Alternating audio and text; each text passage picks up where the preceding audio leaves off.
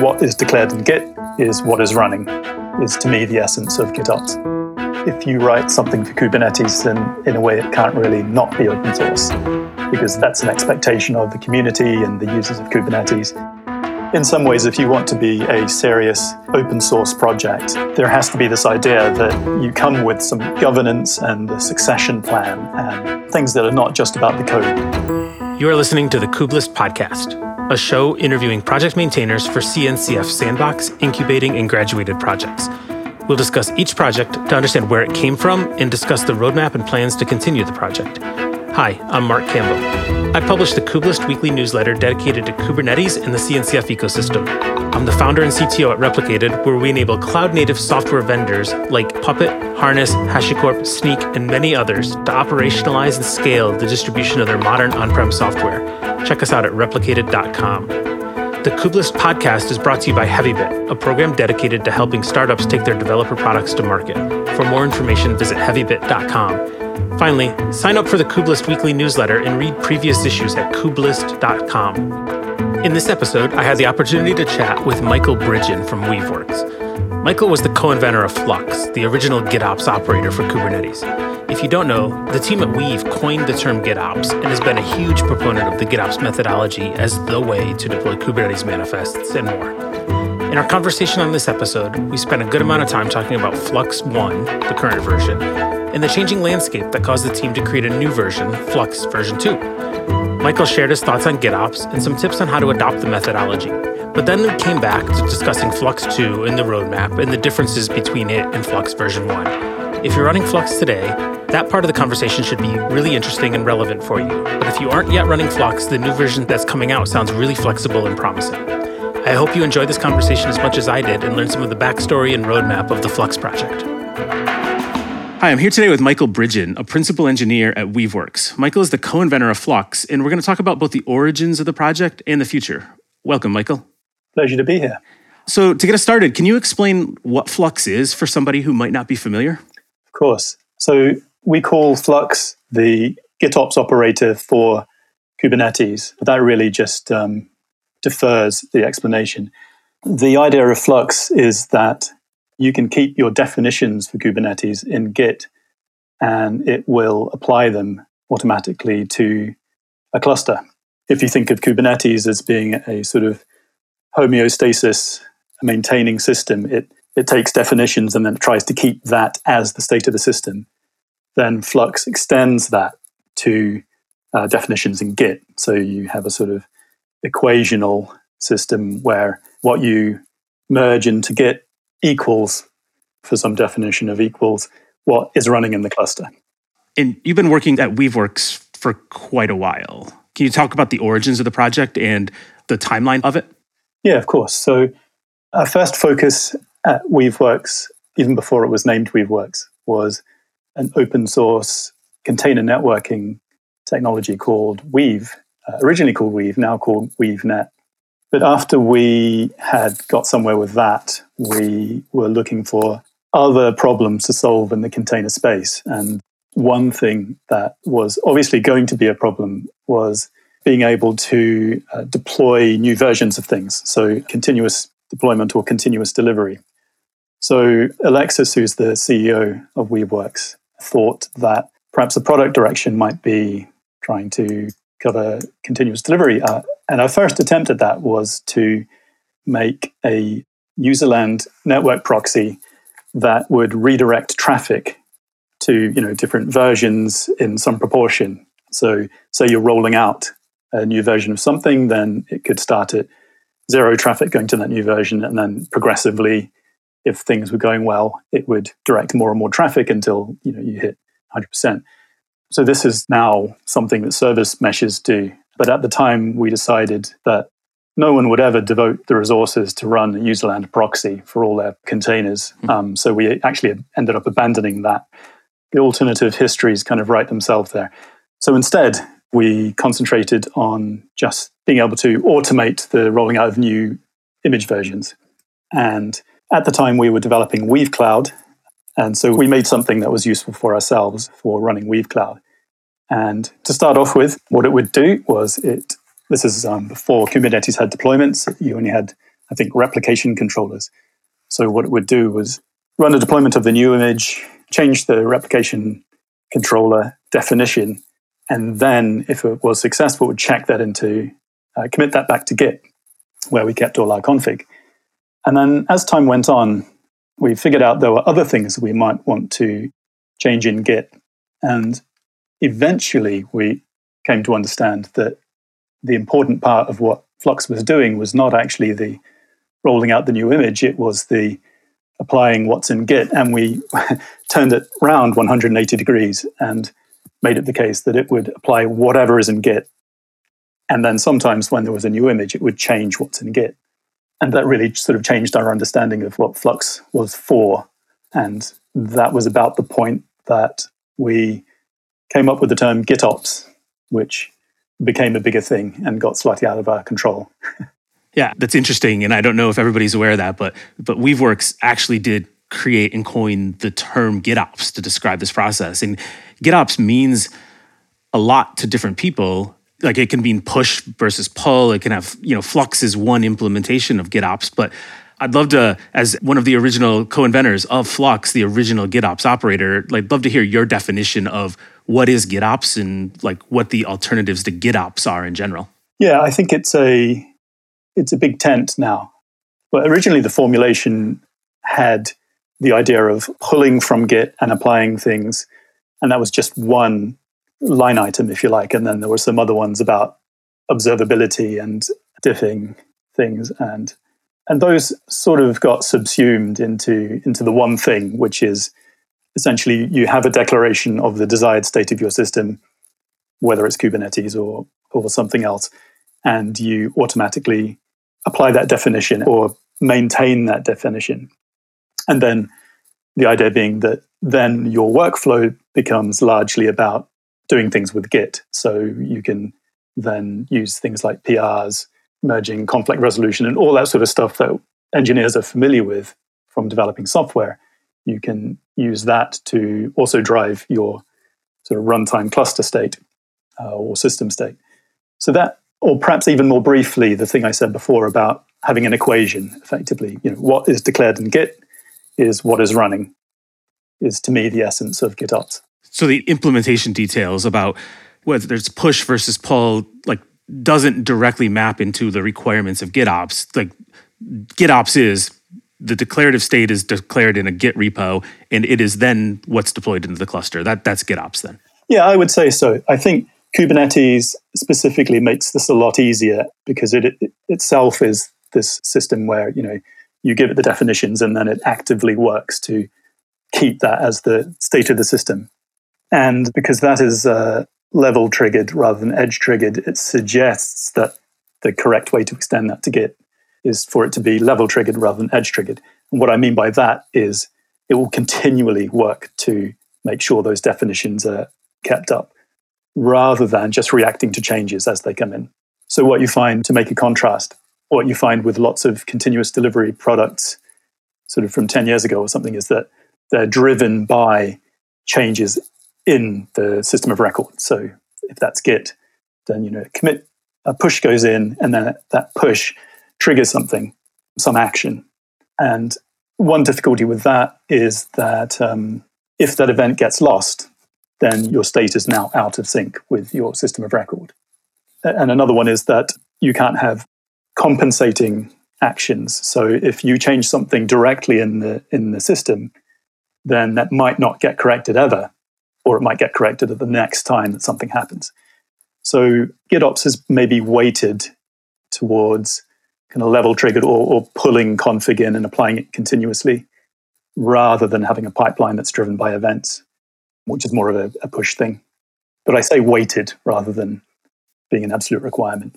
That makes sense, especially with Kubernetes being kind of the desired state, and developers are pretty familiar with the concepts of Git and commits, history, reverts, and stuff like this. And so that definitely makes it, in hindsight, it seems like an obvious connection there, and GitOps works. But, I'm sure the actual mechanics of creating and realizing that that's the good thing took a lot of effort. It did. And in fact, it took a while to get used to the idea of we're just going to apply whatever is in Git. like you say, hindsight sort of says, oh, that seems like a reasonably obvious idea. But at the time, we were quite scared of switching that on because it's like, but what if it deletes stuff? Yeah, it took us a while to get from the stage that we had thought of it to implement it and then to actually switch that on for ourselves in production. All right. I'm actually curious about that because I think that's something that we thought about too when we started using Flux, and a little bit of hesitation and concern. Mm-hmm. Early days before it was a product, before you were recommending it to anybody, you had that concern. Are there any stories, any kind of battle scars you have from, that actually did happen and like we had to recover from it and now Flux is a better product because it avoids these edge cases? None that really stand out in my mind. It was much less of a big deal than we thought it might be. That's not to say that nothing happened. I'm just saying that nothing happened that scarred me so deeply that I still remember it to this day. And you talked too about pre-Flux being like the GitOps operator for Kubernetes. You were looking at the userland proxy.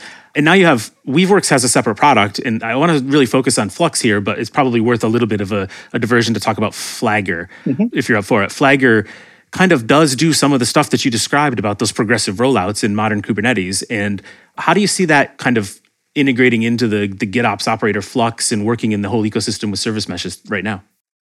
Yeah, Flagger is really interesting because there is this sort of gap in GitOps, if you like, or in declarative systems, maybe more so, which is how do you describe ongoing processes? Or to what extent do you want to describe ongoing processes? So the one that Flagger concerns itself with is progressive delivery. So that thing I mentioned before about going from sort of 0% of traffic to the new version to 100% of traffic to a new version. So you can see that's an ongoing process that needs to be sort of actively managed, and it's not something you can define statically so much. So then you have to decide, okay, what do I define statically? What change triggers this? Do I need to make a change to the declaration that says, go to 10%, go to 20%? Or could that be automated? And Flagger, if I'm right, sort of gives you a mix of both of those. So you could say, just make as much progress as you want until you get to 100%, providing that tests pass or that whatever conditions you put on your system are still passing. Or you can tell it, I think, to sort of go to 50%, and then you can checkpoint and say, right, we're at 50%. So that's the recovery position. But Flagger doesn't do the bit that we initially set out to do. Happily, at least sort of 2 or 3 groups of people went and solved the service mesh problem and did a lot better job than we ever were going to, because that's like a really hard problem. So I'm glad someone else went and did that bit, and we're just piggybacking on that, really. Yeah, they're a really large problem and lots of different standards in SMI, and it's an interesting space. Yeah, absolutely. So Flux is an open source project, and I can use it as an open source tool, completely disconnected, no commercial agreement with Weaveworks today, and have a full GitOps operator and pipeline running to deploy my stuff into Kubernetes. I'd like to understand a little bit more about the thought process that Weaveworks had as a company. You were around at that time, thinking about packaging it and making it available separate from the commercial offering and the implications that has to Weaveworks, revenue and business model, versus like pushing this new concept of GitOps out there. Yeah. So, there's sort of the slightly glib answer, which is that if you write something for Kubernetes, then in a way it can't really not be open source, because that's an expectation of the community and the users of Kubernetes. There are counterexamples, of course, but for us at the time, it certainly seemed like it would be more conducive to growth and getting people involved and interested in Flux for it to be open source. And that's kind of true of things like Flagger as well, and WeaveNet originally, that the expectation is that it's open source. So unless you have a really good reason and you think your business model is going to survive, holding stuff back and making it paid for from the get-go, then it sort of ends up being open source and probably written in Go. But at the time, we were working on Weave Cloud, and we wanted to develop capacity in Weave Cloud for doing these deployments, which ended up being Deploy. Deploy is just the sort of internal name in the Weave Cloud app for essentially the bit that's powered by Flux and does the rollout of new images. So we do have a paid-for route to using Flux that comes with a user interface and some niceties for rolling something out here in your dev environment and then making the same change in your production environment, that sort of stuff. Yeah. And I think the idea of defaulting to building stuff out in the open in Kubernetes is definitely true of the ecosystem right now. And then you actually took Flux from just being an open source project and donated it to the CNCF. Currently, it's a sandbox project. Can you talk a little bit about the thought process and the motivations behind turning it from just a licensed open source project that anybody could use to actually transferring ownership of the project into the CNCF Foundation? Yeah, I think it's sort of a double-edged blessing, if you like. So on the one hand, in some ways, if you want to be a serious open source project, then there has to be this idea that you come with some governance and a succession plan and all these sorts of things, like things that are not just about the code that's sitting in the repository.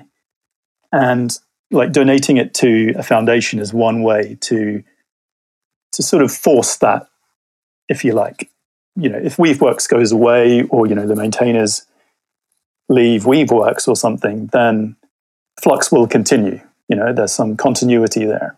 So if you are a company that wants to either contribute or use Flux, there's that extra level of comfort that you get from that. The other edge, if you like, on the blessing is that Flux gets a certain amount of sort of endorsement, a certain aura from being in CNCF. So if they consider us good enough to be in the sandbox, then that's an endorsement of Flux, which again leads towards maybe more contributors, more companies using Flux. Cool. Let's dive in for a minute and talk about some of the technical challenges and the implementation details of Flux. So today, Kubernetes applications can be packaged in lots of different tools like Helm, Kustomize, KSonnet. There's a proliferation of different packaging formats, and it's continuing to evolve. I'm curious to understand a little bit more about the roadmap that Flux took. In the early days, did you think about having to support all these different packaging formats, or was it just vanilla Kubernetes YAML? And when did you start adding additional packaging formats in?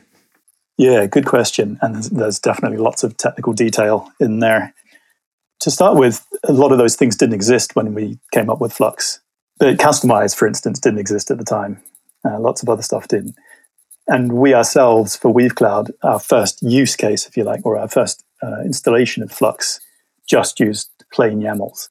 So our target for quite a long time was just plain YAMLs. At some point, Helm became a thing, as they say, and we resisted it for a while. It was clearly going to be a big thing, but it meant extra work. But eventually, we settled on making a separate operator that would work in sympathy with Flux, which we called the Helm operator, imaginatively. And the idea was that it filled a gap that existed with Helm, which was that Helm's a very imperative tool. You say, install this, upgrade this. And in some respects, that doesn't really sit well with GitOps, where you want to make the declaration of a fact. So we designed it so that you could do exactly that. There's a Helm release custom resource that declares the fact of a Helm chart being installed into the cluster. So, if it appears as a new one, then the operator says, I better go and get that Helm chart and install it.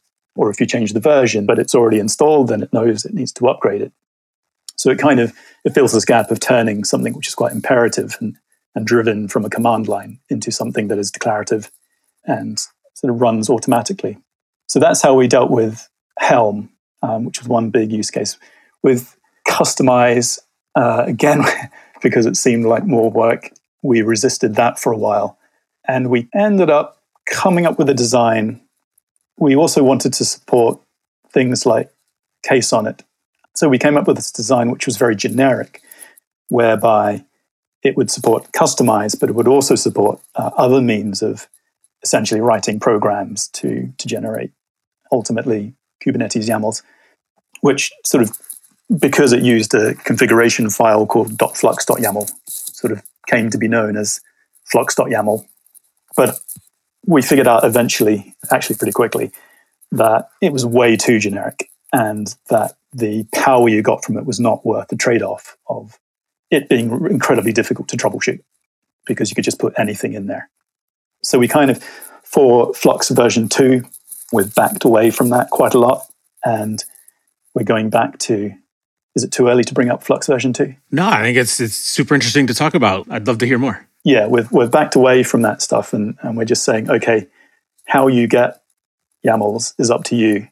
But by the time we see them, we will deal with customizations and we will deal with Helm charts or Helm releases, in fact, as before. But other things, we're not going to deal with them. That's up to you to arrange. So if you want to run JSON it, then we'll tell you how to sort that out to do it in your CI, but it happens in your CI. It's not something Flux will do for you.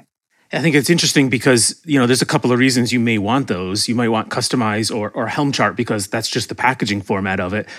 But, when we first adopted GitOps, one of the challenges that we had originally was thinking about how we're going to have this repo with the declarative state of how we want everything should be running, but we're targeting multiple environments. So there's these little last mile, per environment configuration. And I think Kustomize and Helm and Ksonnet and all these tools definitely enable the GitOps operator to simplify that so you don't have to maintain completely different copies of your declarative state for every little change. Yeah, that's right.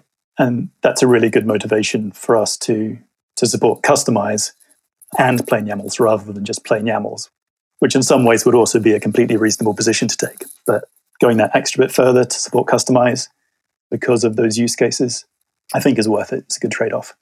So since you invented GitOps and have Flux out there, there's now other GitOps tools. One that comes to mind is Argo CD. Mm-hmm. Argo CD is another GitOps operator.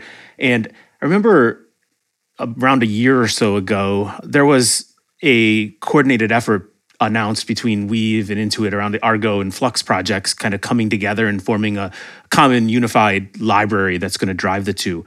And I don't know what's coming of that if you're still working together. Is there anything you can talk about that process to do that, the motivations behind it, and where that stands today?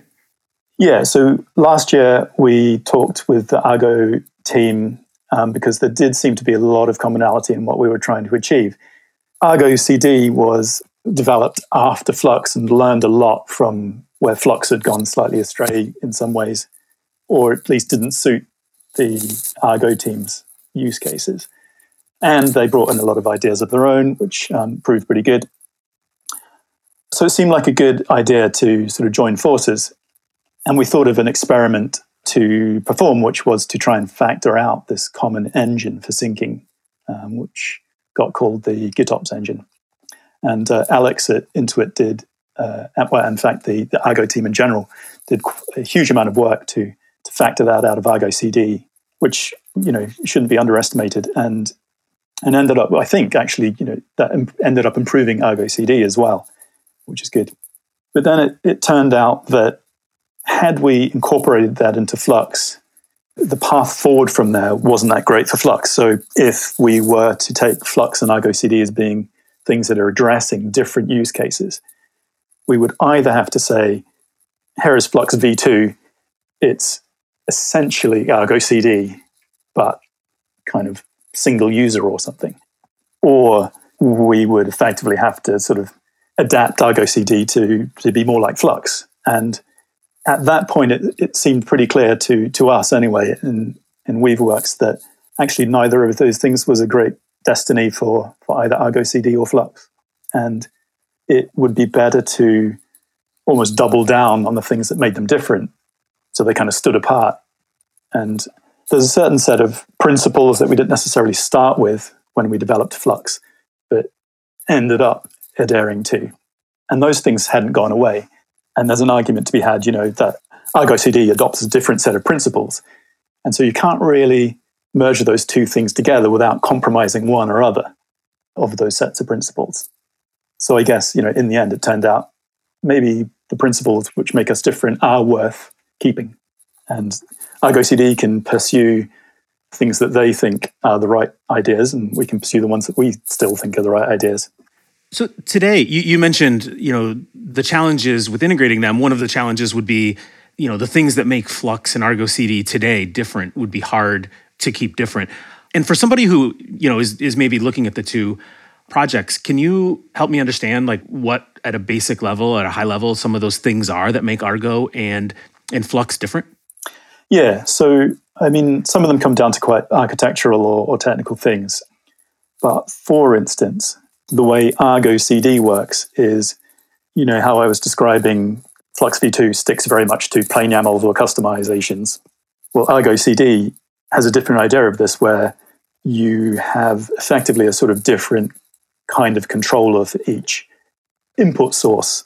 So if you have some JSON, then you can say to Argo CD, this repo uses JSON, or this part of a repo uses JSON, and it will run JSON for you before it sort of presents the output of that to be synced.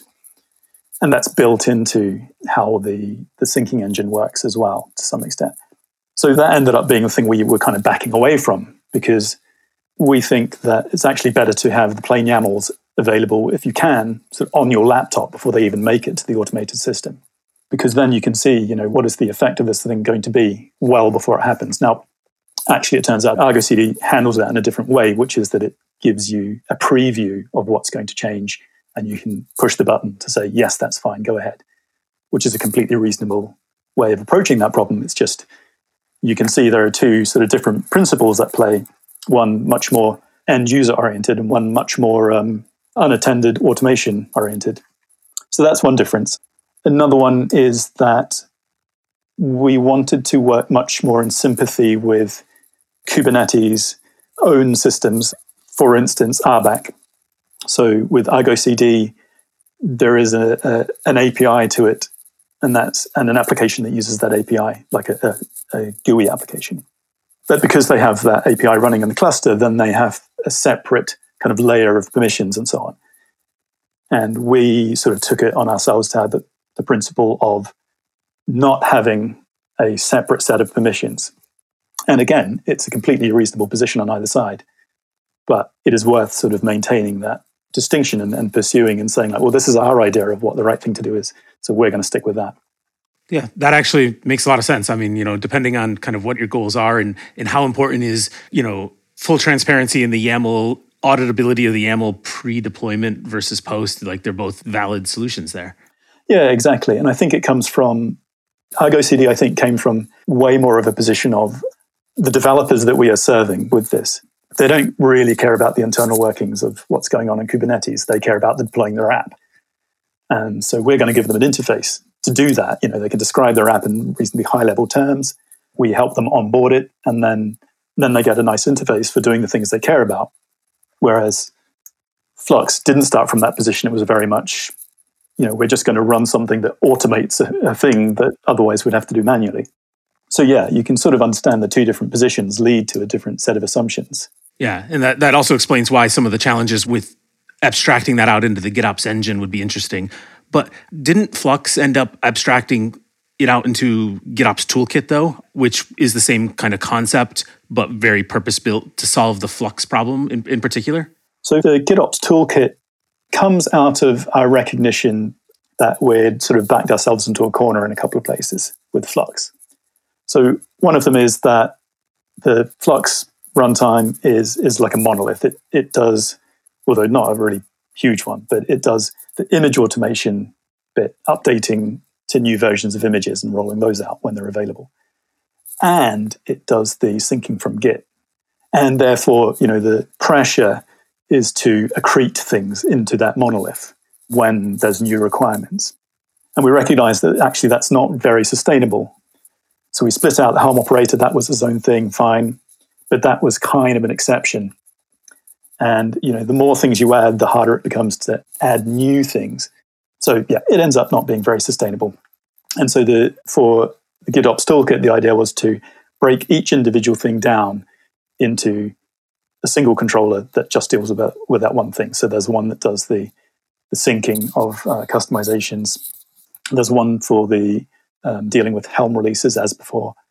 And then the update automation is like another set of controllers, a couple of them that do just that thing. And therefore, all these things can kind of go at their own speed and, you know, develop features as needed, but without making a big ball of stuff which is difficult to then modify afterward. So that was one pressure. Another one was that Flux predated custom resources. So the way you set Flux running is you just make a deployment with a whole big list of arguments that tell it what to do. And it only operates on one Git repository, for instance. And in some ways that works really well. If you want to do a different Git repository, that's cool, run another Flux. But there's also lots of reasons why it's a nice idea to, and this was us to some extent following what Argo CD did, to have custom resources which define the things you want to sync. So then you can have an arbitrary number of them, for instance. And the other really nice outcome there is that you can put stuff back in the status of the custom resource. So someone defines something and then they find out what actually happened, which is a really difficult thing to do with Flux v1. You have to go looking through the logs to see what happened a lot of the time. That's interesting. Flux has been out for a while, and it's one of the downsides of being so early in the Kubernetes ecosystem is, like you mentioned earlier, deployments didn't exist. CRDs, now you just mentioned, didn't exist at the time. And so you're kind of held back a little bit as the ecosystem continues to mature, that, you built it before these constructs were built into Kubernetes. You said all that was challenges with Flux 1.0, and now you're working on Flux 2.0. I'd love to hear more about that. What are the biggest changes? What is the difference between Flux 1 and Flux 2? Yeah, so the big difference is, I guess you can sum up as Flux v2 aims to do the same things, but it's using the more modern, the more up-to-date, 4 years roughly more up-to-date tooling and mechanisms. So custom resources, we're using KubeBuilder to create the controllers. So that means there's a whole kind of standard setup for things like metrics and how they work with the sort of local caching and blah, blah, all that sort of low-level mechanisms. The point being that they all operate in roughly the same way with custom resources, and they output the same metrics, and they're all quite standardized. And because of this modularity, you can sort of, to some extent, pick or choose them. So in Flux v1, if you don't care about the image automation bit of it, you just want to sync stuff from Git, you have to explicitly go and turn that off. Like, for backward compatibility reasons, we can't sort of switch it off and then make you switch it on. You have to explicitly say, don't run that bit. Whereas in Flux v2, for instance, you just don't run that controller. So you only run the bits you want. And if you don't care about Helm, you don't run that. If you do, you do. So it's a lot more modular.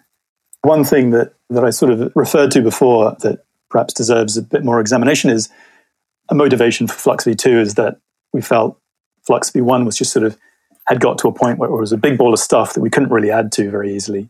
So one motivation was to break that down. And that makes it easier to maintain and add stuff to Flux v2, but it also makes it a lot easier for people to come in and contribute. So architecturally, instead of having to know how the whole thing works and know exactly where to look, you can just choose, the area that you care about. I care about notifications, so there's a notifications controller. I can just go look at that bit. It also makes it easier for other people to integrate with. For instance, there's this idea of some of the custom resources are about getting the source of something, so or acting as a source for something. So a Git repository or part of a Git repository or a Helm chart. And if you want to do something with the Git repository, which is not just syncing it to the cluster, you can use the source that's available in GitOps Toolkit and then your own controller, which does whatever that thing was. So that, for instance, is how the automation works, is that it reuses the Git repository custom resource, but then it just does its own thing with it rather than syncing it to the cluster, which is what the other controllers do.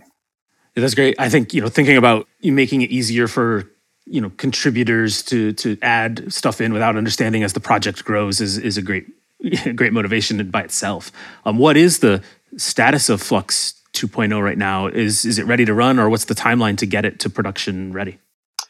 Yeah, so when we were thinking about existing users migrating, we thought there's no way we can just say there's a cutover day.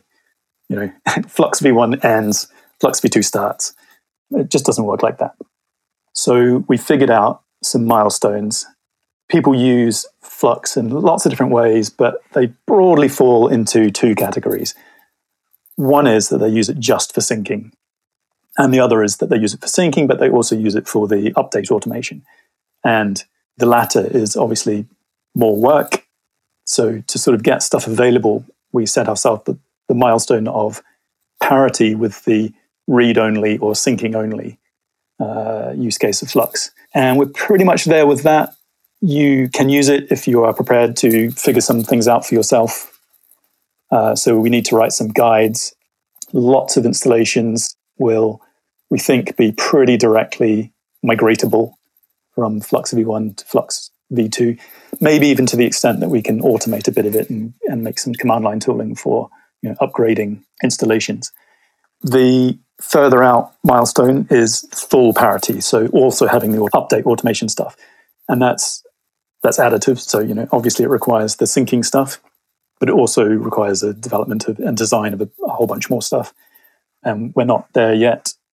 We are hoping that's somewhere around the end of the year. And so our idea with those milestones and migration is that once we reach full parity, then we have a window where people get the opportunity to move across, and we'll support them in doing that and maintain Flux v1 at least minimally during that period.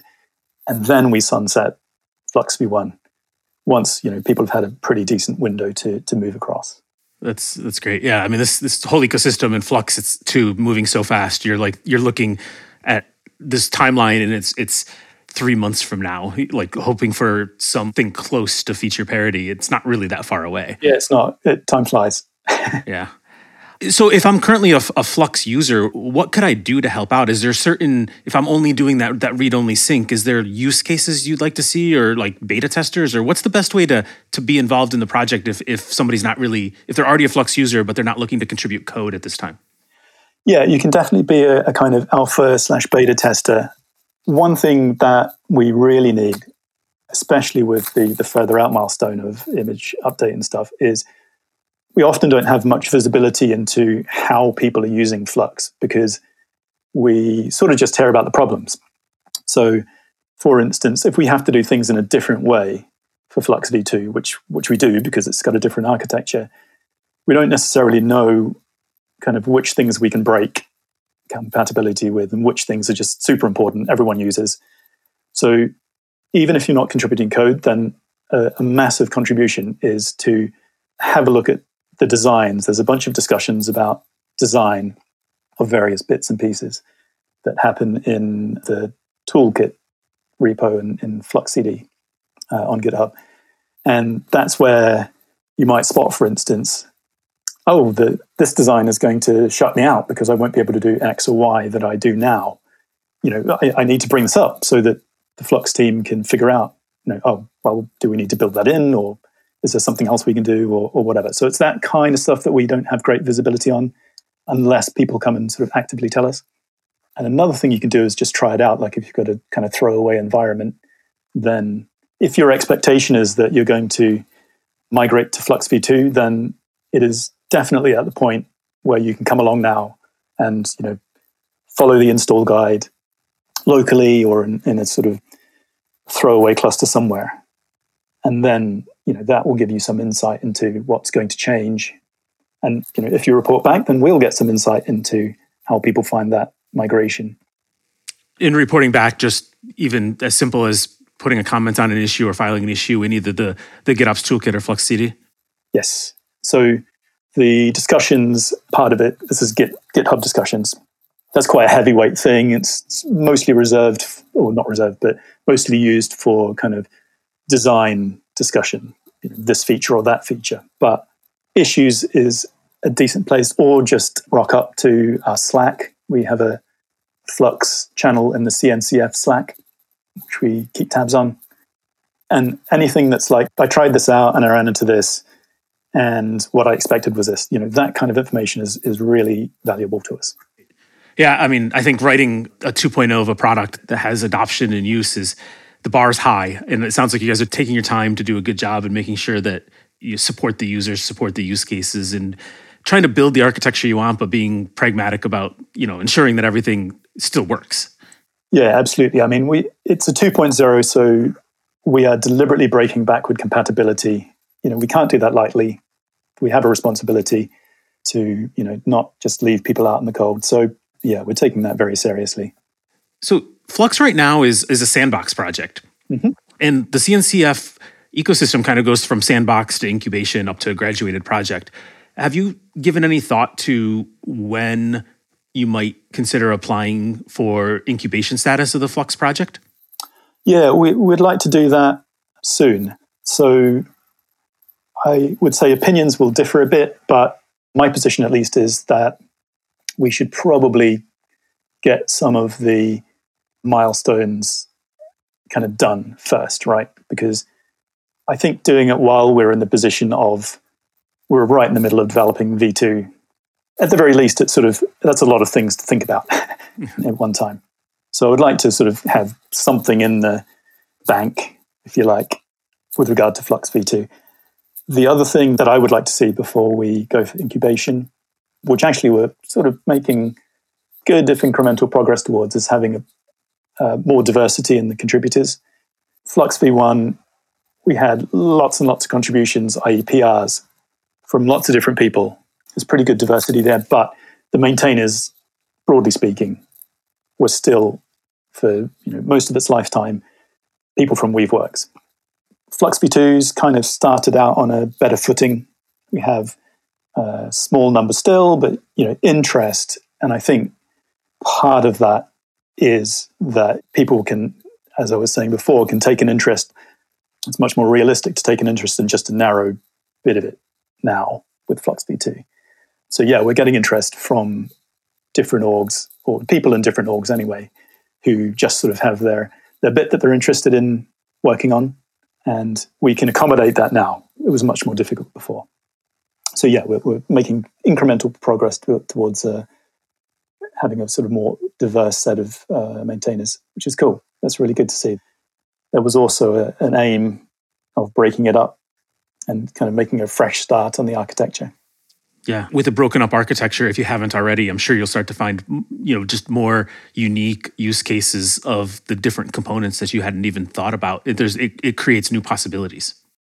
Yeah, that's right. And so there are, people are often quite cagey and hold their cards close to their chest a lot of the time, but there's indications that people are sort of reusing bits here and there, so that they're interested in the source controller because they want to use it for their own purposes, which is cool. That's by design. It's perfect. So, we talked about if I'm on Flux 1.0, kind of what I should think about when I'm either waiting for or helping with the upgrade to 2.0. But what about an org who's running Kubernetes and they're not even using GitOps today? They're using traditional CI ops.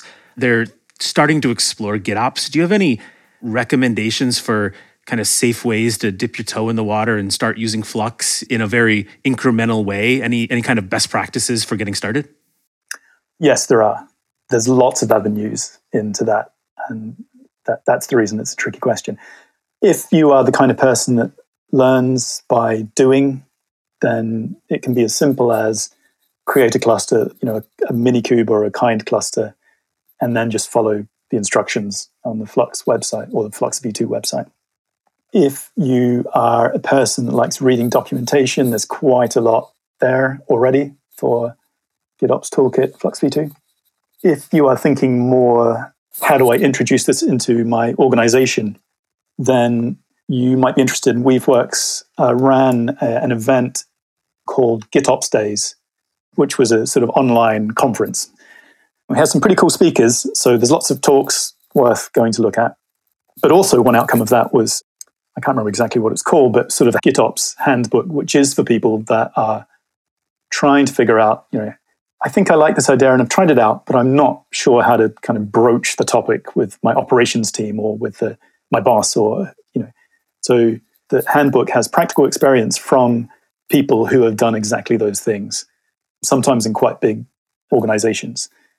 So, Michael, thanks a lot for your time today. And, for all the work you've done at Weaveworks and co-inventing Flux and kind of creating GitOps as a pattern in Kubernetes. I know we're big fans of GitOps and we see it as a really good way to deploy code.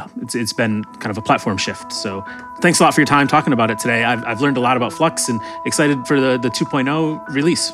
Yeah, absolutely. My pleasure. That's all we have time for today. If you're the maintainer of a CNCF project and would like to be a guest on this show, head over to kubelist.com. To learn more about HeavyBit, visit heavybit.com to check out the library. It's packed with amazing talks and content on sales, marketing, product, and more for founders of developer tools companies. And this podcast is brought to you by my company, Replicated, where we enable cloud-native software vendors to operationalize and scale the distribution of their modern on-prem software to their largest enterprise customers. Check us out at replicated.com.